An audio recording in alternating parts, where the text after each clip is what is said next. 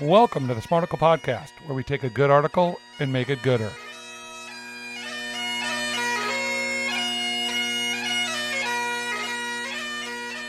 Yes, in our pre-production meeting, Brandon said he really could use the 5 seconds of silence before the God Talk Friday. So here it is. 5 seconds of silence brought to you by Smarticle.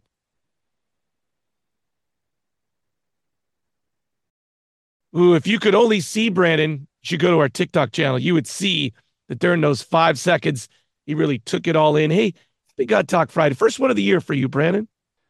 Yes, first one of the year. It is our first God Talk Friday, and this is sort of, Larry's not aware of this, but I talked with Pat Meady, our producer, and so we're going to surprise you on the air, Larry, that you don't know this, but today, and I think it's very, very fitting, is our 500th show together. 500 shows we've done together on the Smarticle podcast. It's pretty crazy to think that you and I have produced 500 distinct shows and posted them up for the world or no one to listen to. I'm proud of the work we've done. I feel like these God Talk Fridays are a perfect example. We've introduced Man Talk Mondays. I think that anything that we talk about that lends people to just have a moment of thinking about something differently is a good thing. And we've been doing that for 500 shows. And I've gone back and listened to some of the early shows for editing purposes, and we've just come a long way. It's pretty cool. Hey, thank you for my Smarticle coffee mug in recognition of our 500th absolutely. show. Means a lot, Brandon. Absolutely. You're welcome, Larry.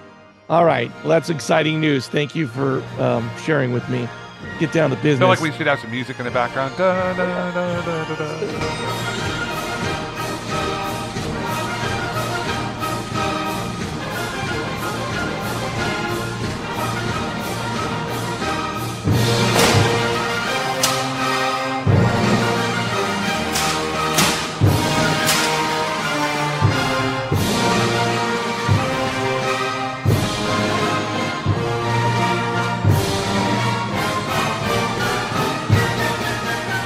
Good friends at the Center for Action and Contemplation are going through a series called The Prophetic Path Summary.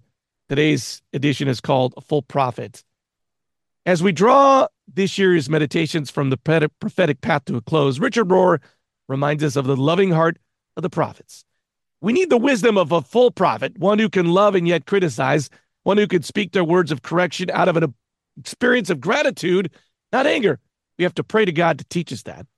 A prophet must hold on to the truth of their anger, especially as it is directed towards injustice. But the danger of anger is that when we let it control us, we're not a help anymore. That's why we have so many false prophets in America and in the world today. They're so angry. I want to sit there and say, I agree with you. That situation deserves anger, but you're not a good messenger because you're only making me more angry. You're only feeding your anger by letting it become your ego. So the fall is always a difficult time in the Olsen house because my wife goes back to school and they got 3 kids. It's just a chaotic. But this has been out of whack, cattywampus, crazy fall. And what I've learned is, yes, out of whack, cattywampus. I didn't know that. I've kind of ADHD. I've got a problem. Kind of?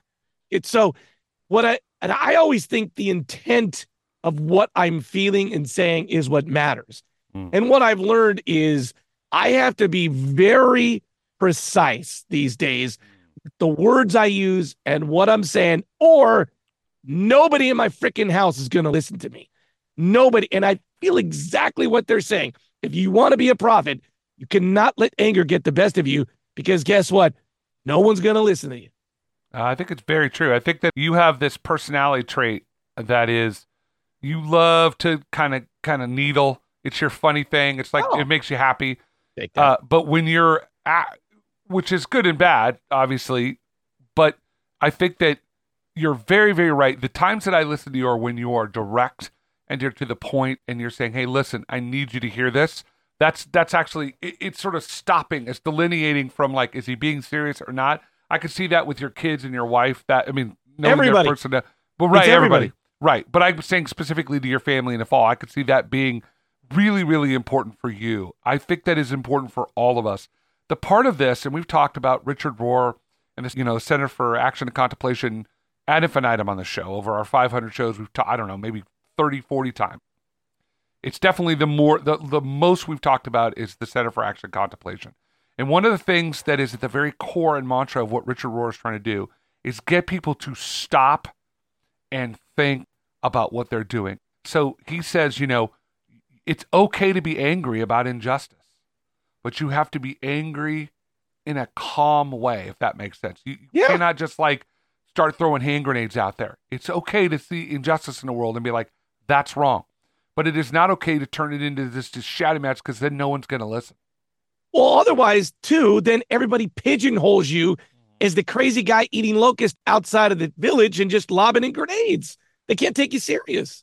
Yeah, and I mean, I do think there's room for some people. Of course there is. There are times where you need grenade throwers to make things happen, for sure. Yes. Because people need to be woken up. We talked about one of our upcoming shows. We're going to be talking about the FISA courts and the fact that it just sort of quietly got snuck by. Americans just don't pay attention to stuff. And this is an example of, it doesn't mean that if you are a person of peace, a person of faith, trying to do the best you can to follow God, that you are to just sit there quietly in a room and go, I mean, you do your 5 minutes of silence, which I really appreciate. It's always weird when I edit the show, because I'm like, oh, what happened? Did we lose sound during that? And then I realize it's our time of silence. But for many people, including myself, that might be the only silence we get. So there is a room for silence. There also is room for action. And he's kind of saying, find the middle ground. How do you find the middle ground? We talk a lot about Donald Trump on this show. Mm-hmm. And one of the things we talk a lot about Donald Trump is how are people voting for him? Why would someone, if you're from Iowa, vote for an Ivy League educated guy who dad gave him money and has been giving bankrupt? Why would? Yeah. And I think this sums it up for me. People are angry in this country because they're being forgotten. And he mirrors their anger. And as Richard said in this thing, I just want to sit with them and be like, I agree with you. We are leaving people behind in our country.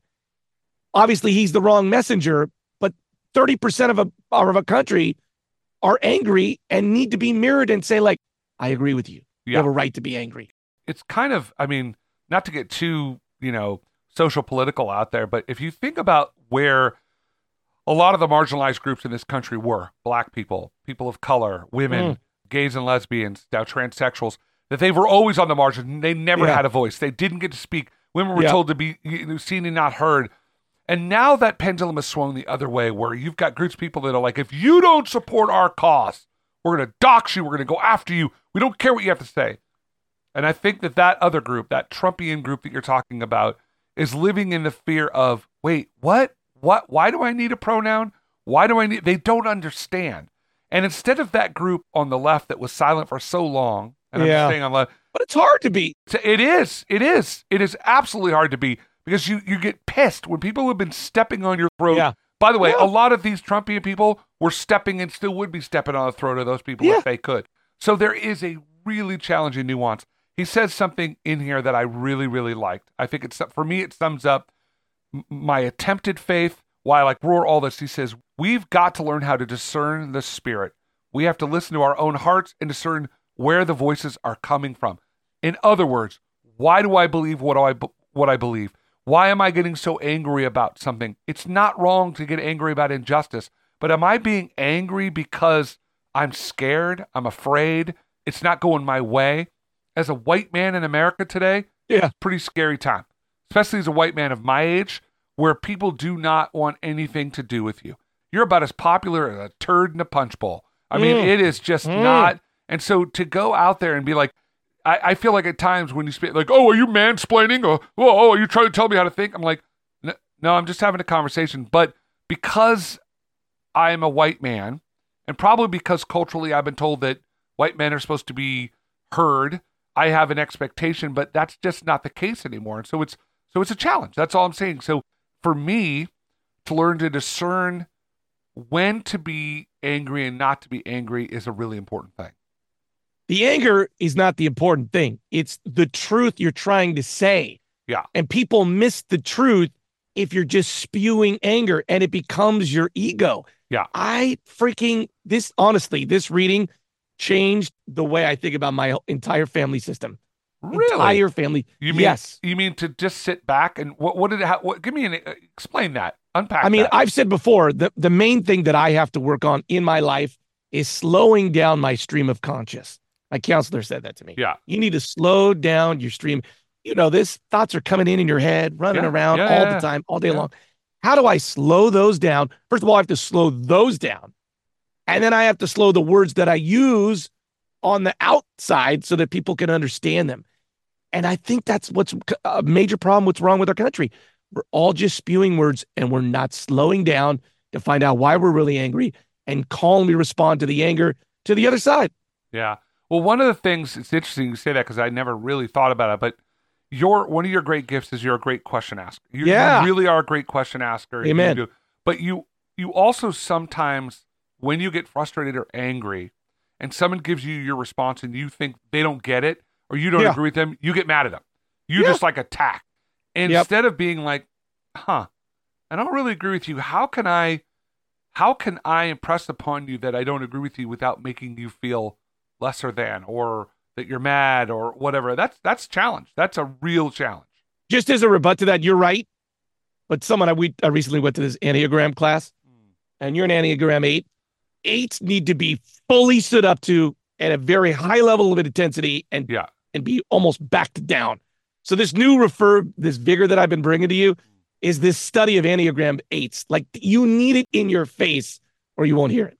Different than Enneagram 1s and 9s and everybody else. I would argue just between you, the two of us, I think there's nuance to that too. Because I think that when you respect somebody, for me, it's not about being stood up to. It's about if I respect the person.